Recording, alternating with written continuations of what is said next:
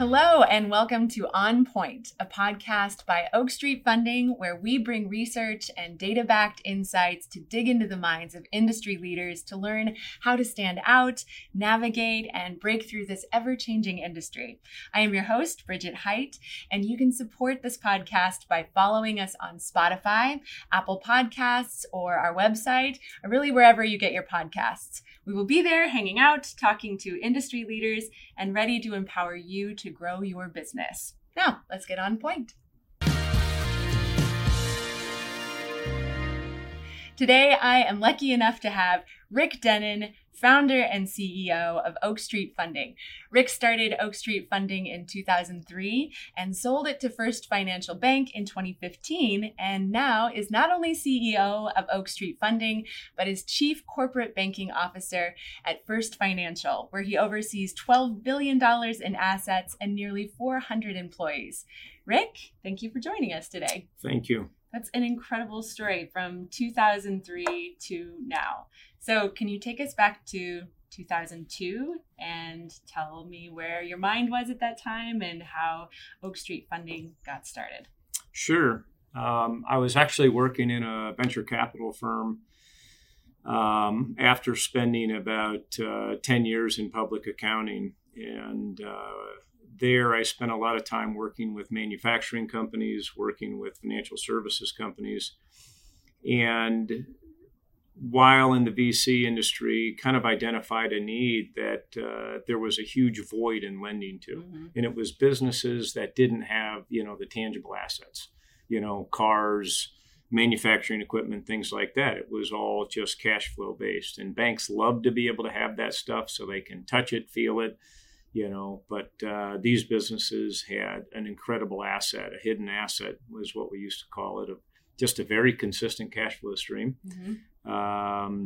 With future insurance commissions. So we went out and developed, along with Milliman, who are some of the top actuaries in the world, we developed actuarial models for every product carrier combination that existed.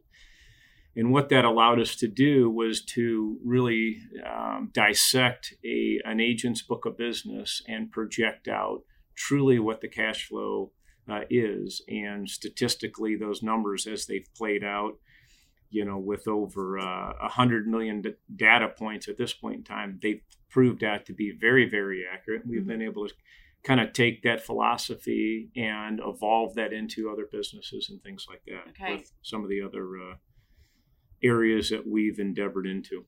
So. Very cool. So you saw a need and you wrote a business plan to start your company. How did you decide on the name, Oak Street Funding? That's a pretty easy one, to be real honest with you. When you're starting a company, one of the most important things you have is capital, obviously, to start the business.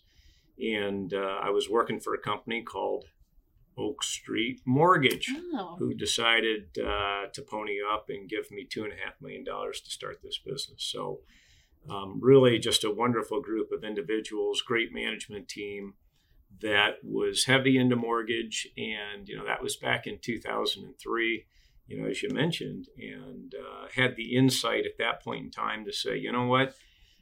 We don't really like what we see in the mortgage industry, and we want to diversify away from mortgage so that we have a long-term sustainable business.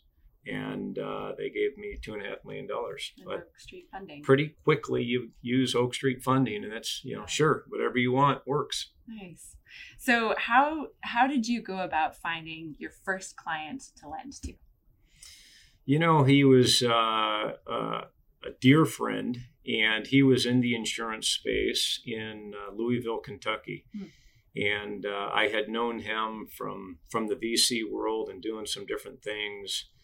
And just the kind of guy that you trust. And I called him up one day and he said, you know what?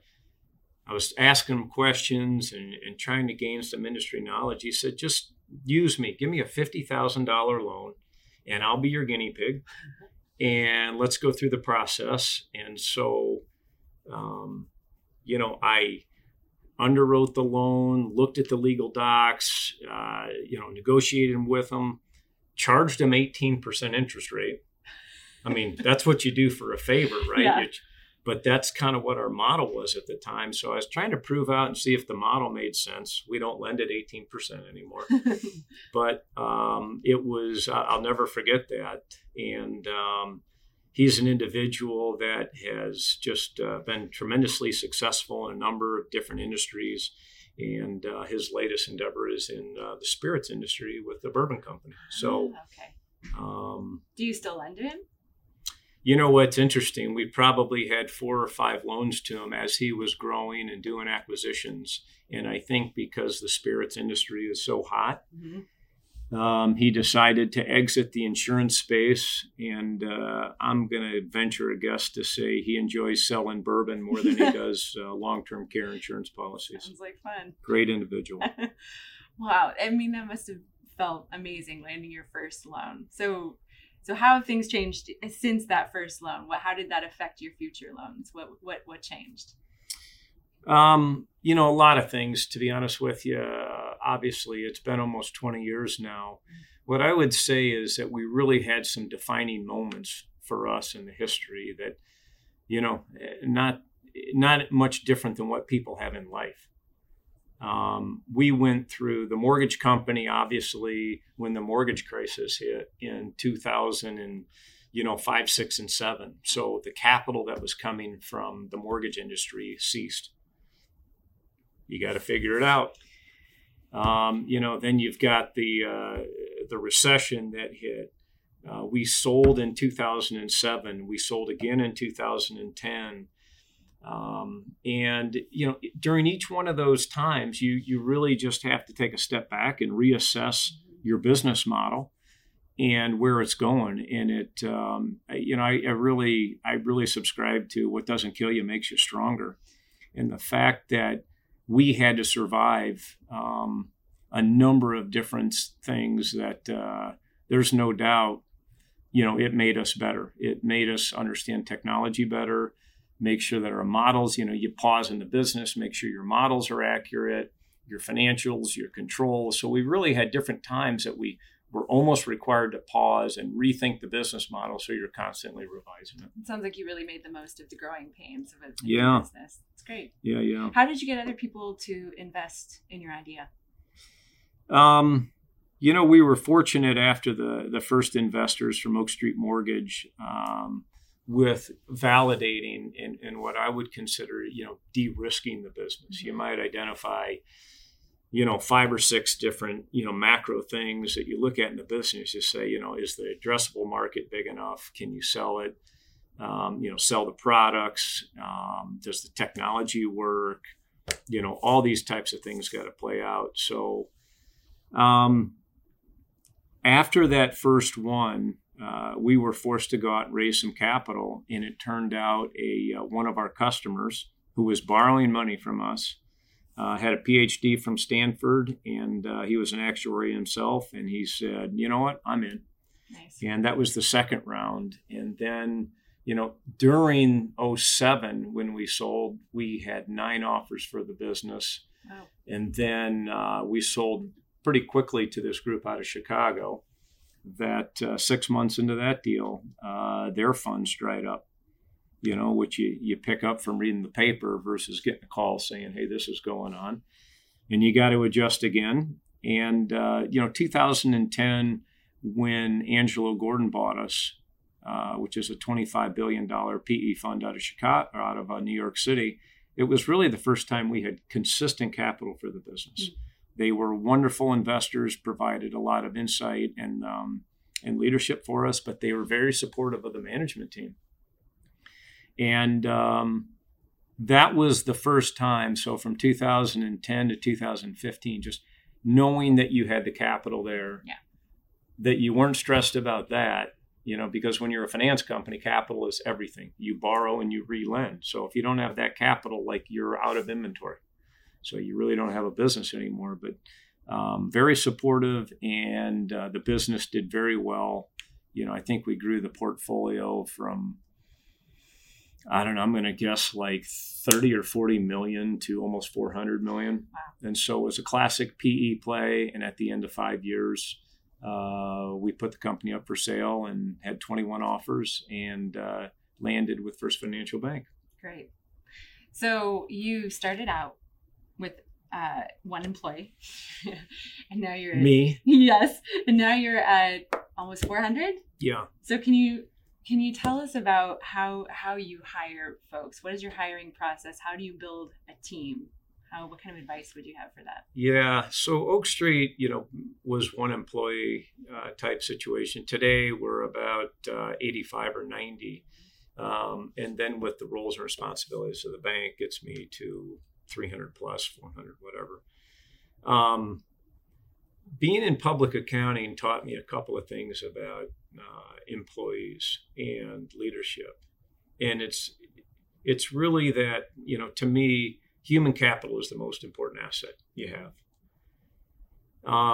And we saw where our business in public accounting went from like the worst ranked office in the country and the profitability was low to we became the best ranked office in the country and one of the most profitable. Wow. And that's not a correlation that's any different than the people that were driving the business. So when you start something, you're pretty particular about, when it's one person and then you're adding a second, well, that's 50% of the workforce. That's going to have a huge influence. Yeah.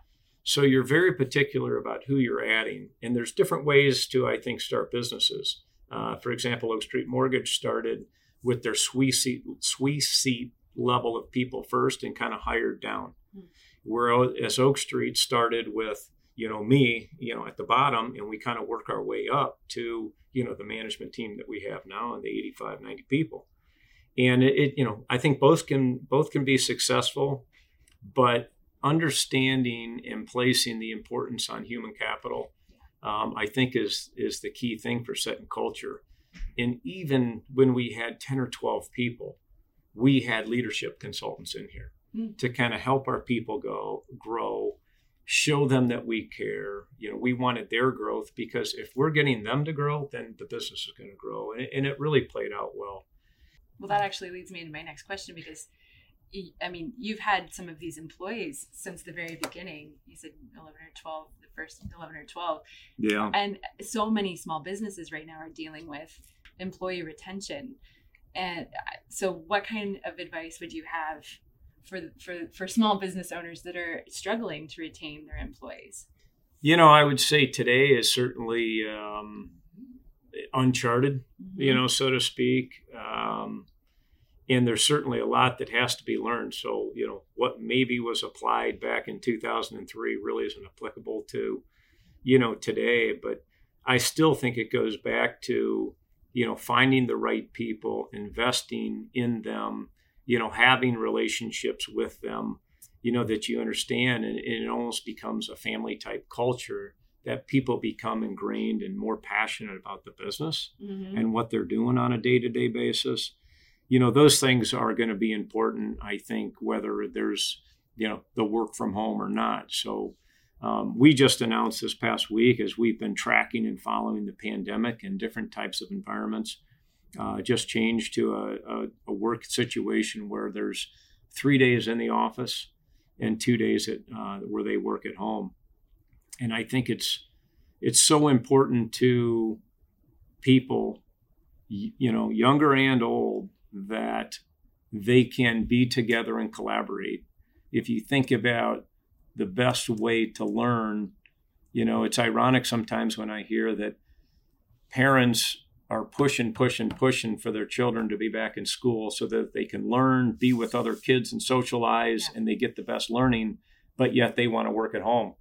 And you kind of go, well, that doesn't make a whole lot of sense. I think there's a lot that applies to that. So, we found this, what we think is a great combination, a great hybrid where we can still be collaborative and work together and make sure we're focusing on the customer, educating each other, getting better, improving our process. But it also gives people an opportunity to work at home. Yeah. And, get that work-life balance, which, is another thing that we talk about here.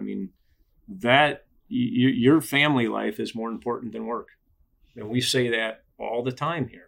There's not a person here whose family isn't more important than this job. There's not a lot of company owners that would say that. That's great. That's wonderful.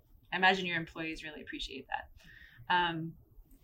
So moving on, in 2003 to 2005, these were really formative years for you and Oak Street Funding. But then, of course, we were just talking about the Great Recession happening when Oak Street Funding was still quite young. So how did you handle the disruption?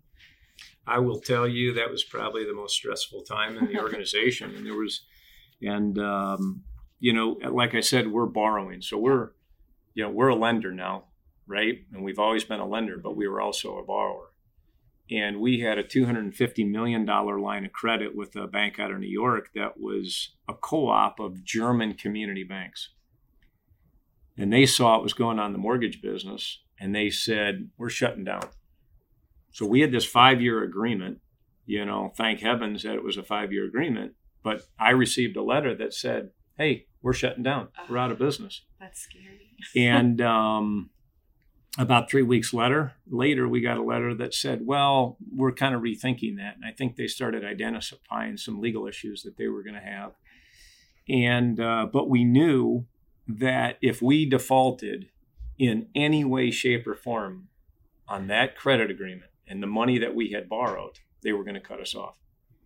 So every Friday, our head of customer service, Kathy Urey, and Dave Chrisman, who's our CIO, both still with us today, we would meet every Friday afternoon and go through the entire portfolio and say, are we in compliance? What things do we need to be moving around? And we had about $200,000 or $300,000 of excess capital. So if one customer that had borrowed $500,000 from us filed a bankruptcy that we were getting every week, we would have been completely out of business. So it was, what have you heard about these customers and who's doing well and who's not? And, legally doing, everything the right way, but we were also trying to make sure that we weren't going to be in default of this agreement, because if we were done. And nobody was going to lend anybody money, to those levels. So again, Bridget, what doesn't kill you makes you stronger, and you learn from it, and, you move on. Yeah. But I think that's why this organization is so resilient to change and was so successful, during the recessions and certainly during the pandemic. And during the recession, that's about the time that you were really looking to expand yeah. too. So what steps did you have to take to get to that next level? Again, it goes back to the capital, making sure. So what do? You go out and you diversify, and we found, another national bank that gave us $125 million. We got a wonderful bunch of local banks here, I'll call them regional banks, and we put together facilities there so that we had these different buckets to be able to place assets in, so that if one went bad, we were able to survive. Right. So, that's an example of, you learn from it. A bank will come to you and say, hey, there's too much concentration there. And for us, we were with one bank, and it was like, all right, there's too much concentration with you. We got to split this up. And that's what we did. Okay. And when did you begin lending to financial advisors and CPAs? 2010 to 2015, while we were under the Angelo Gordon ownership and, as a sponsor to us, we had identified a couple of different areas for growth. And we'd done our research. We developed the actuarial models. And Angelo Gordon is like, we were having such growth in the insurance space that Angelo Gordon was like, stay focused. It might dilute the story. It might take away some profitability. So let's stay focused on the insurance space. And, but sure enough, when we put together and went through the sale process in 2015, the next buyer, either a PE sponsor or a strategic like a bank, wants to understand those upsides. And so we had laid out in the book, hey, this is our insurance business and here's our growth trajectory, but here's some other industries that we can do the exact same thing in. So First Financial Bank, led by Claude Davis at the time when we sold, clearly understood it. And so pretty much as soon as the bank sold, or the bank bought us, it was the green light's on, let's execute, build that business the same way we build Oak Street. And, and since then we've added subprime auto finance, CPA firms, energy lending. We're constantly looking to add, one a year or something like that in new industries. Right. Not typical commodity type, C&I type lending, but more specialty asset classes and things like that. Before we go, I had 2 more questions. Who was your mentor, and what was a key piece of advice that you keep with you from your mentor? I'm 100% honest. I am very fortunate to have a number of mentors. I mean, I can think to my college swim coach, Doc Councilman at IU, to CFOs and CEOs that I'd met while being in public accounting. But, my mentor is my father, to be honest with you. The ultimate mentor. Yeah, somebody who, put himself through college, had an unbelievable work ethic. And something I didn't really realize when I was growing up, but I mean, he was an entrepreneur as well. And being an accountant, it's like, well, he's an accountant, and I ended up being an accounting major. But when I went back and I got out of college and I understood his career, he started a CPA firm and sold it, went to a manufacturing firm and sold it, started another firm and sold it. And I didn't really put that together even when I was starting the business. Well, I have one last question. What advice would you give to your younger self? What would you tell young Rick Dennen? Oh, that's interesting. But I would say probably most is make sure you understand your strengths and weaknesses. And don't think that you need to be the best at everything you do. Good advice. And you can hire those skill sets that you're not so good at and let people, give them the confidence and give them the autonomy to go and run it and grow. And I think it creates a little more passion and a little more care for, and engagement, really with what people are trying to do. Yeah. So good advice. Thanks. Thank you, Rick. Thanks for being here. Thank you, Bridget. For taking your time.